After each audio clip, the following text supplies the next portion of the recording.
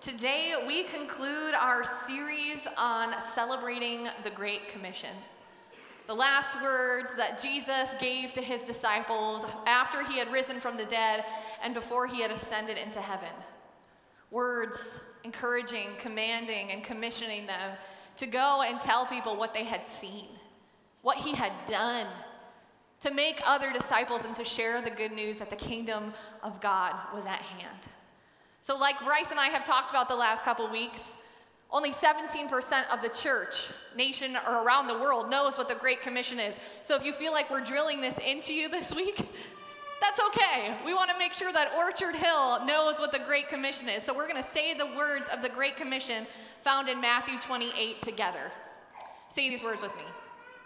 Go and make disciples of all nations, baptizing them in the name of the Father and of the Son and of the Holy Spirit, and teaching them to obey everything I have commanded you. Amen.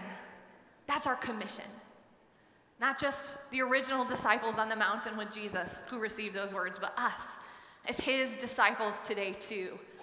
And there's a reason we call this series the Great Commission Celebration, and not just the Great Commission series. Because our invitation, our call from Jesus to be a part of what he's doing in the world, to bring the good news that has changed our lives out into a world in need of hope, is a reason to celebrate, isn't it? Is it? Yeah, the answer is it is. Yes, it's a reason to celebrate. Sharing the good news with the world that there is hope in the midst of these dark times is a reason to celebrate Orchard Hill. And that's why we're here, and that's why our series is called what it is. So as we wrap up the series today, let's recap. Let's talk about what we have learned. Week 1, we talked about why we go. Why we go out and faithfully live the Great Commission, why we share our faith. And that's because of who our God is at his heart. He is a missional God. From before the foundations of the earth, he was working out ways to bring those lost and in darkness to him. And we reflect the heart of our God, so we live on mission too. And last week, we learned where we go. We go everywhere, right? We sow the seeds everywhere. If you didn't get seeds last week, there's some by either of the entrances. Grab them as you go out as a reminder that we sow the seeds of the gospel. We sow the seeds everywhere we go, near, far, at home, away, local, global. We go out everywhere faithfully with the good news of the gospel. And this week we answer one final question. And that question is, how do we go? How, as God's people, do we go out to live this great commission, to bring the good news to the ends of the earth? This morning, the prophet Isaiah is going to answer that question for us. So turn with me to Isaiah 6, if you would, starting in verse 1. If you need to know the reference number for what page it's on in your Bible, it's in your bulletin on that front page. I'll give you a second to turn there as we get ready to read the word of the Lord together.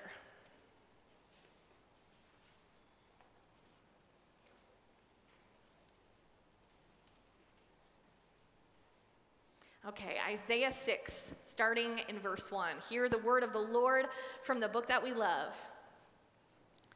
In the year that King Uzziah died, I saw the Lord seated on a throne, high and exalted, and the train of his robe filled the temple.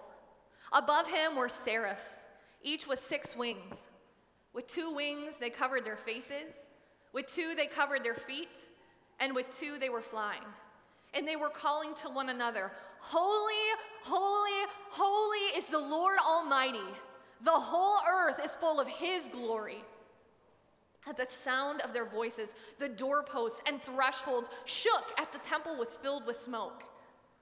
Woe to me, I cried. I am ruined, for I am a man of unclean lips, and I live among a people of unclean lips, and my eyes have seen the King, the Lord Almighty. Then one of the seraphs flew to me with a live coal in his hand, which he had taken with tongs from the altar. With it he touched my mouth and said, See, this has touched your lips. Your guilt is taken away and your sin atoned for. Then I heard the voice of the Lord saying, Whom shall I send? and who will go for us? And I said, here I am, send me. He said, go and tell this people, the ever hearing but never understanding, the ever seeing but never perceiving. Make the heart of this people calloused, make their ears dull and close their eyes, otherwise they might see with their eyes, hear with their ears, understand with their hearts, and turn and be healed. Then I said, for how long, O Lord? And he answered, until the cities lie ruined and without inhabitant, until the houses are left deserted and the fields ruined and ravaged, until the Lord has sent everyone far away and the land is utterly forsaken. And though a tenth remains in the land, it will be again laid to waste. But as the terebinth and oak leave stumps when they are cut down, so the holy seed will be the stump in the land. This is the word of the Lord. Thanks be to God. Would you pray with me, brothers and sisters? Heavenly Father, we come before you today to hear this word, to receive it, to store it in our hearts, to understand, for the purpose of glorifying you, for the purpose of going out to teach it to others. So this morning, would you teach us? Would you give us words of faithfulness, not just to keep for ourselves, but to go and share with the world? And it's in Jesus' name, your family at Orchard Hill prays. Amen. So, the Great Commission and Isaiah. If you're like me, you may at first be asking the question, Pastor Laura, what in the world, yes, yeah, Amy, what? What in the world does this Old Testament prophet and this weird passage we just read have anything to do with the Great Commission series that we're capping off today and celebrating? And that's a fair question. But I believe that today, as we faithfully, Lord willing, go through this text and unpack it, you'll see that it not only addresses the question of why we go out into the Great Commission, but it answers our question today of how we do that and how we address Jesus' last words. And it all begins with this vision that Isaiah has of our God. Our passage kicks off, and Isaiah is looking at something amazing. I saw the Lord seated on the throne, exalted. Isaiah is having what we presume to be a vision of the Holy One of Israel as he refers to him. Isaiah sees God in his glory, seated on his throne, in all his purity, in all his holiness, in all his righteousness, and Isaiah is amazed. He gives this description: the train of his robe filled the temple. Just the hem, just the bottom part, just the edge of his robe was so grand, so big, it filled the entire building of the temple. Is that a picture of our great God or what? It's also a telltale sign to us that Isaiah is seeing something that he in his human mind just cannot describe. He cannot fathom, right? God is so grand, so holy, so righteous. He's having trouble just putting into words what he's seeing. Isaiah is amazed. He's overwhelmed. And it tells us the seraphs, which are these heavenly beings, right, that God has created, that are in the presence of God. Even these holy heavenly beings have to cover their faces because the glory of God is just too overwhelming for them to see. And they are in his presence all the time. So Isaiah, as a man, is beholding the epicness, the holiness, and the glory of our God. And like anyone who would see a vision of God in all his glory and get the full blast of that would do, we just get this image of Isaiah falling down on his knees because he recognizes in all the awe and reverence that this is a holy and perfect God, and he is not. Anytime we are confronted with the glory and the holiness of God, we recognize, as Isaiah did, this contrast, right? That God is perfect and I am not. That God is holy and perfect and righteous and just, and we outside of Jesus Christ are not. And so Isaiah has this moment where he says, "Woe to me, I am ruined, for I have seen the King. I I have seen the Almighty in all of his glory, and I know I am a sinner. And he says, and I come, not just am I a sinner, I come from a whole people who are sinners. Woe to me, I am ruined, he says. That Hebrew word he uses for ruined, it doesn't just mean like, oh, my Friday night plans were ruined, shoot.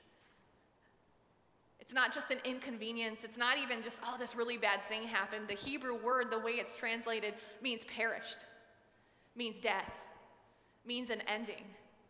Isaiah is literally saying, I've seen the holiness of God, and I am a broken sinner. I'm dead. There's no hope for me at this point. But God doesn't leave Isaiah there. He doesn't leave Isaiah in this place of hopelessness, recognizing, duly so, his own brokenness in light of a perfect God. Instead, God sends one of his heavenly servants, one of the seraph, and they bring a coal and touch Isaiah's lips.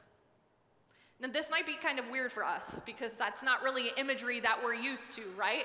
I mean, maybe you know what the coal means, but a lot of us don't. So, for those of us that aren't Isaiah scholars, the coal has 3 different meanings that we can apply here. We're not sure exactly what it means, but we can deduce biblically from the history here and get a good idea of what God is trying to tell us. First, fire in Scripture, this burning coal, fire represents purifying, right? Both figuratively and literally, all throughout Scripture. So a coal being touched to Isaiah's lips signifies that he is being purified. Fire also represents God. We know he appeared to his people in a pillar of fire. There are fire images attached with who our God is all throughout Scripture. So the idea of this burning coal touching Isaiah's lips can also be seen as our God saying, I have touched you, Isaiah. I have purified you, and I have purified your mouth and set you aside for me. And coals also on the Day of Atonement in the temple. The Day of Atonement was the one day a year where the priest would enter the Holy of Holies and according to the law of the Lord make sacrifices to atone for the sin of the people. And they would bring these coals with them into the Holy of Holies. So everything about this coal points to the fact that it is of the Lord and it's symbolic for God taking away the sin of Isaiah. This coal touching his lips is God telling Isaiah, don't stay in your woe. You won't stay in your ruined state. I have forgiven you. I have made you clean. And now I am setting you apart for me. The heavenly being announces the good news to him. You are forgiven by God. And as soon as this announcement is made, God asks a question. God says these 2 sentences in verse 8. Look with me. God asks, whom shall I send, and who will go for us? Us is likely a reference to the Trinity, Father, Son, and Holy Spirit, God, 3 in 1. Whom shall I send, and who will go for us? See, God had a message he wanted to bring to his people, Israel. It wasn't a good message. It was a message of judgment because Israel had turned its back on the Lord. And God had warned and warned them to turn around, to repent, to come back to him. And Israel had said no. And now he wanted to send a messenger to bring the news to the people that exile was coming. Because Israel and Judah, these divided kingdoms, had turned their back on God, he was going to send them into exile. And he wanted a messenger to go and bring the news to his people that this was happening. Now, there's a glimpse of hope at the end of the news that we read. The holy seed will be a stump in the land. That's how our verse ends. It doesn't sound very hopeful, right? But this is God's way of saying, remember that promise I made to Abraham? We talked about that week 1 of the series. I'm still going to use his seed. I'm going to keep enough people. They're going to go into exile. It's going to be hard, but I'm going to bring you out of exile, and I'm going to use the remnant of what's left to bless the nations and to bless you, my people. So hear that there's hope, but first, ultimately, this is a message, first and foremost, of judgment that Isaiah is going to bring to his people. But God hasn't called Isaiah yet, and he asks the question, whom shall I send, and who will go for us? And here, humble Isaiah has this profound response. He's not a prophet yet. He hasn't done his ministry yet. He's just a man that's seen a vision of God and is overwhelmed. But Isaiah's response to God's question is this: here I am. Send me. Send me. God didn't command that Isaiah go, did he? No. When the Lord called Moses, the Lord gave Moses a task, and he said, you're going to talk to Pharaoh, you're going to do this, and you're going to do this. So get ready, bud, we're going. The Lord doesn't even ask Isaiah to go in this passage, does he? It's almost as if Isaiah is tuned in and hears God having a conversation, talking to himself. Whom shall I send? Who will go for us? Nobody makes Isaiah respond. But Isaiah runs up. Can't you see him like a little kid and says, here I am, Lord. Pick me. Send me. I will go. I want to take the message. Use me, Lord. Send me. Why? If you're like me, that might be your initial response. Why, Isaiah? Because I have to tell you, I wouldn't want to bring a message of judgment to my own people, right? We often think of like the Great Commission as being something that happens out in the nations, and it does, but don't forget, brothers and sisters, God calls us to our own people. Most of us, I dare say, are called to minister amongst our own people. Isaiah is called to bring this word of judgment to his own people, and he jumps at the chance to do it. Why? It's simple. It's because of what we just unpacked. Isaiah saw the glory of God. He witnessed who the full blast of the Almighty God was. And in the face of understanding that he would never measure up, he received forgiveness. Why does Isaiah say, I will go? Because Isaiah has experienced the goodness and received the grace of God. And when we experience the goodness of God, when we see his glory, John says in chapter 12, he quotes this passage, and he said Isaiah didn't just see the glory of God, right? The Trinity, it's the Trinity here, not just God the Father, but he sees the glory of Jesus. He sees God 3 in 1, and he's overwhelmed. When we experience the glory of our God, when we've been touched by the glory of what Jesus has done for us and received his grace, we respond in the same way as Isaiah. Isaiah can't help but say, send me. His desire, his innermost wanting is to respond what this glorious good God has done for him through grace and has given him freedom. That's why Isaiah says yes. He knows what it means to be freed, forgiven, and grace-filled by the Lord, and so do we if we are in Christ, brothers and sisters.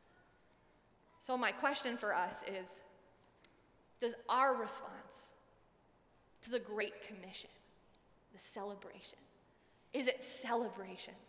Is it an eager willingness? Do we say, here I am, Lord, send me, just like Isaiah did? That's our connection with the Great Commission in this passage. It's not just some old news from the prophet Isaiah in the Old Testament. It is a beautiful correlation. Isaiah is called to bring a message, and he does so eagerly because of what God has done for him.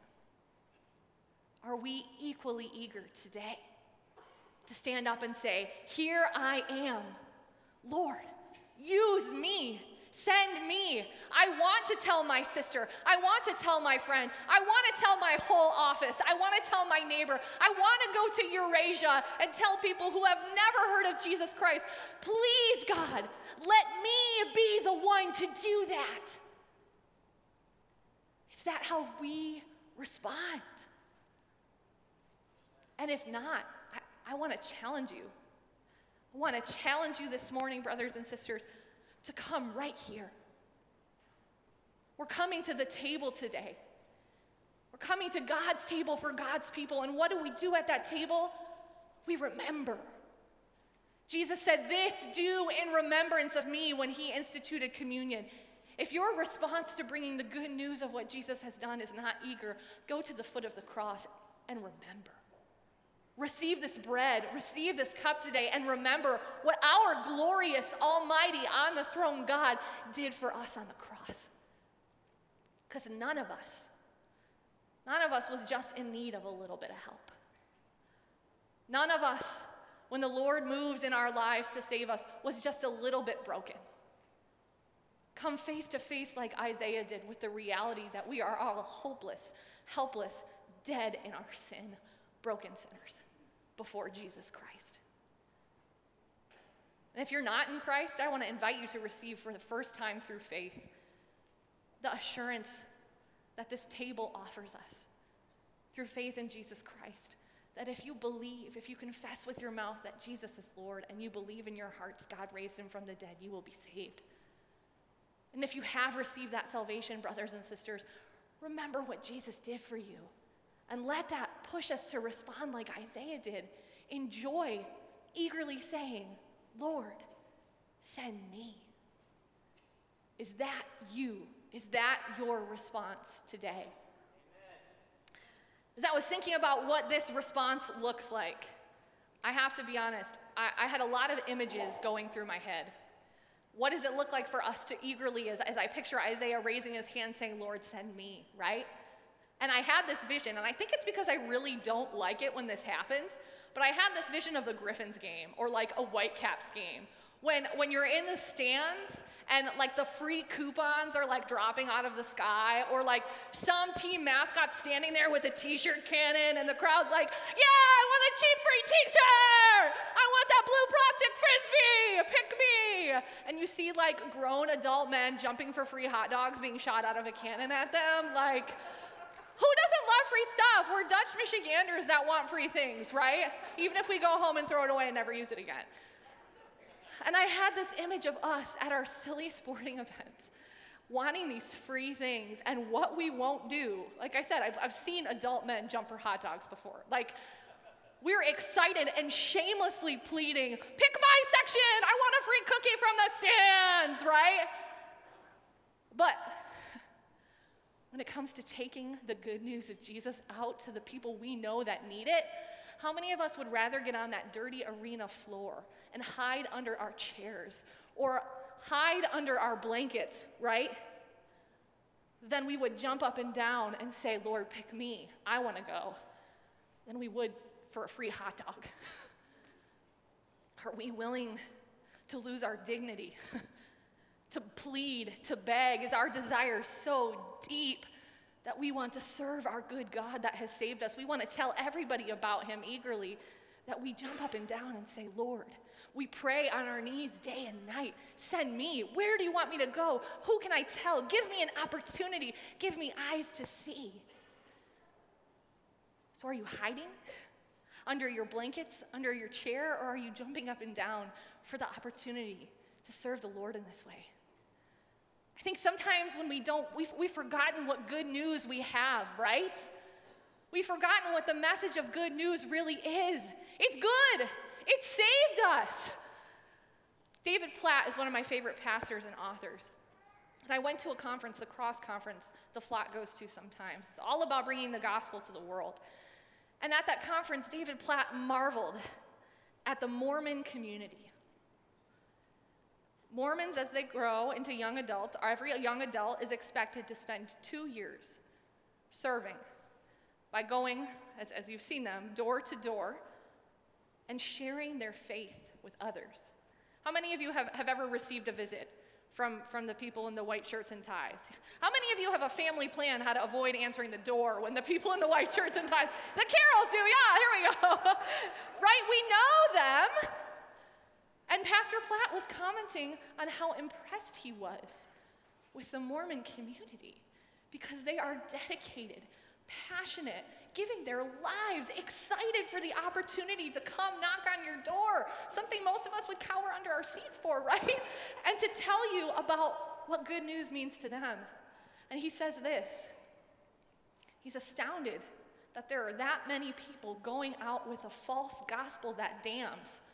And where is the Christian church who has the gospel that saves? We have a good gospel. We have the only true gospel. Do you remember that it's good news? Good news for your brother, for your friend, the only way to salvation. Good news that saved you, not just for some time in the far future, right? Not just for eternity, that too, but now. The abundant life now. The fruit of the Spirit is love, joy, peace, patience, kindness, goodness, faithfulness, gentleness, self-control. Those are the things we receive in the abundant life now when we say yes to Jesus. Don't you want those for the people you love? Don't you want that for your angry coworker that's maybe really hard to love, but you'd rather see that coming out of their life than the sarcasm that comes at you over the cubicle? We have a message of good news to bring, brothers and sisters.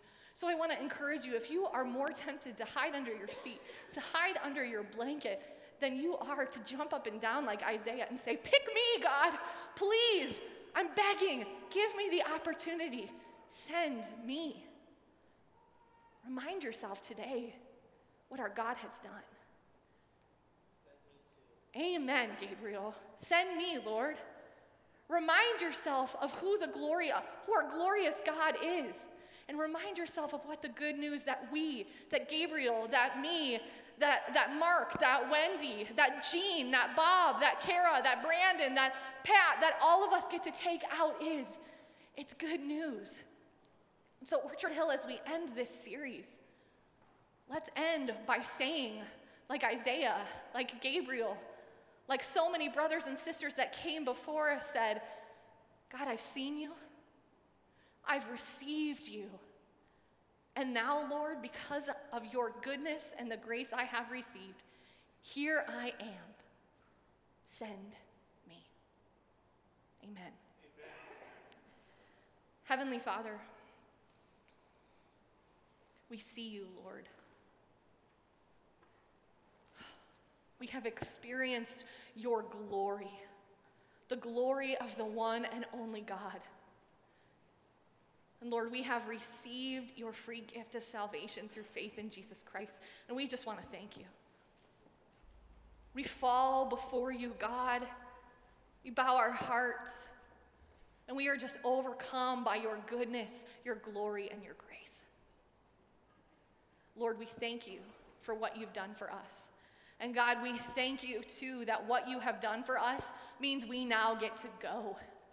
We get to say yes. We get to be used for what you are doing around the world. Thank you, God. And Lord, we know, like Isaiah, it's not always easy. It's not always easy to go, to be bold, to sacrifice, to not know what will happen, but we trust you, Lord. We have seen you prove yourself in Scripture. We've seen you promise fruit when we go, and we've seen it today in our world. So God, help us to go trusting you. Lord, I pray today for those of us who are hiding under our seats, for those of us who are hiding under our blankets. God, would you remind us of the boldness and power that we have in Jesus Christ and in walking with his family to do this? Would you remind us of the good news, and would you remind us of what you have done for us, so that our response would be an eager and a joyful, Lord, send me. And Lord, this morning as we come to your table, we come reminded of just that, of what you have done for us in your glory and your goodness and your grace. So meet us in this time, we pray. Use us and nourish us so that we are able and sustained to go out and to do the work of the Great Commission that you have called each one of your people to do. And it's in Jesus' precious name we pray this. Amen.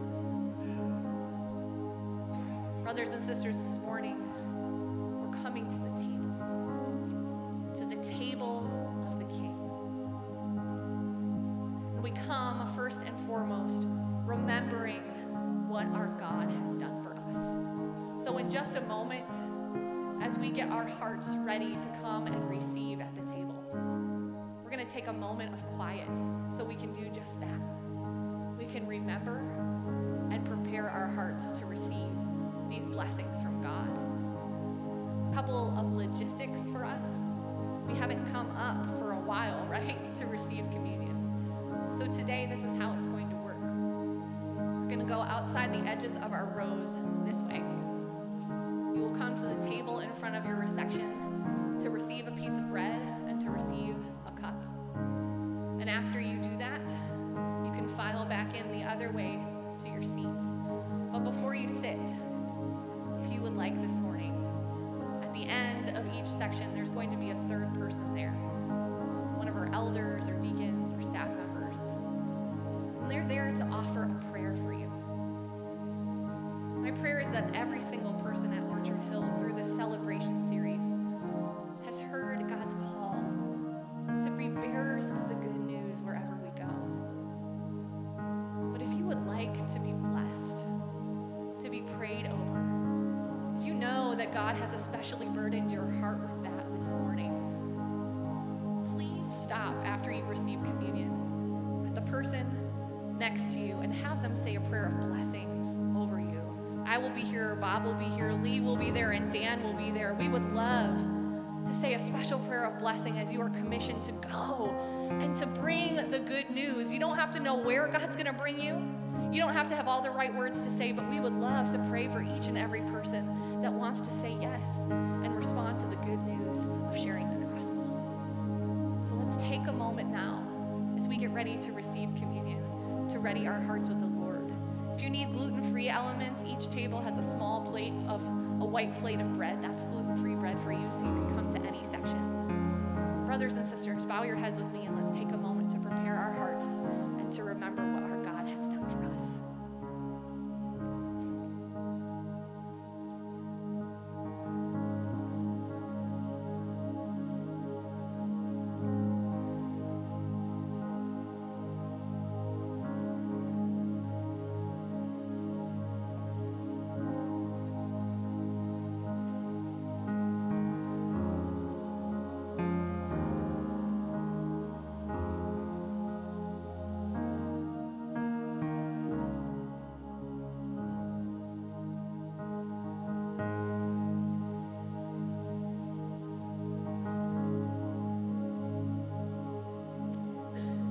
Lord, we come to this table to remember who you are and what you've done for us. Your word says once we were not a people, but now we are the people of God. Once we had not received mercy, but now through Jesus Christ and his sacrifice, we have received mercy in faith. And so, Lord, we thank you. We thank you for what you've done for us. But Lord, we know we also come to this table to be nourished. God, our call to go to the ends of the earth is not an easy one. It is one that we accept and receive eagerly in joy, but we know it is not easy. We need you, God. And so we come to this table as we are commissioned to go out to receive the nourishment that we need to do what you have called us to do. So Lord, we ask as we remember and we receive these elements, meet us here in the body and blood of Jesus Christ. Sustain us supernaturally through this meal in a way that we need to be faithful to go and do and be who you have called us. We love you. We pray a blessing on this time as a community, remembering and receiving from you. And we ask this all in Jesus' name. Amen. Brothers and sisters, the night that our Lord Jesus was betrayed, he ate with his disciples and he took bread and he broke it after he had given thanks. And he said, "This is my body, which is broken for you. As often as you eat of it, do so in remembrance of me." And in the same way, after they had eaten, he took the cup. He said, "This cup is the new covenant poured out in my blood for the forgiveness of sins. As often as you drink of this cup, do so in remembrance of me. We know when we take this meal, we proclaim the Lord's death till his coming again. Friends, these are the gifts of God for you, the people of God. So come remembering and be nourished at the table of the King. Come, for all things are now ready.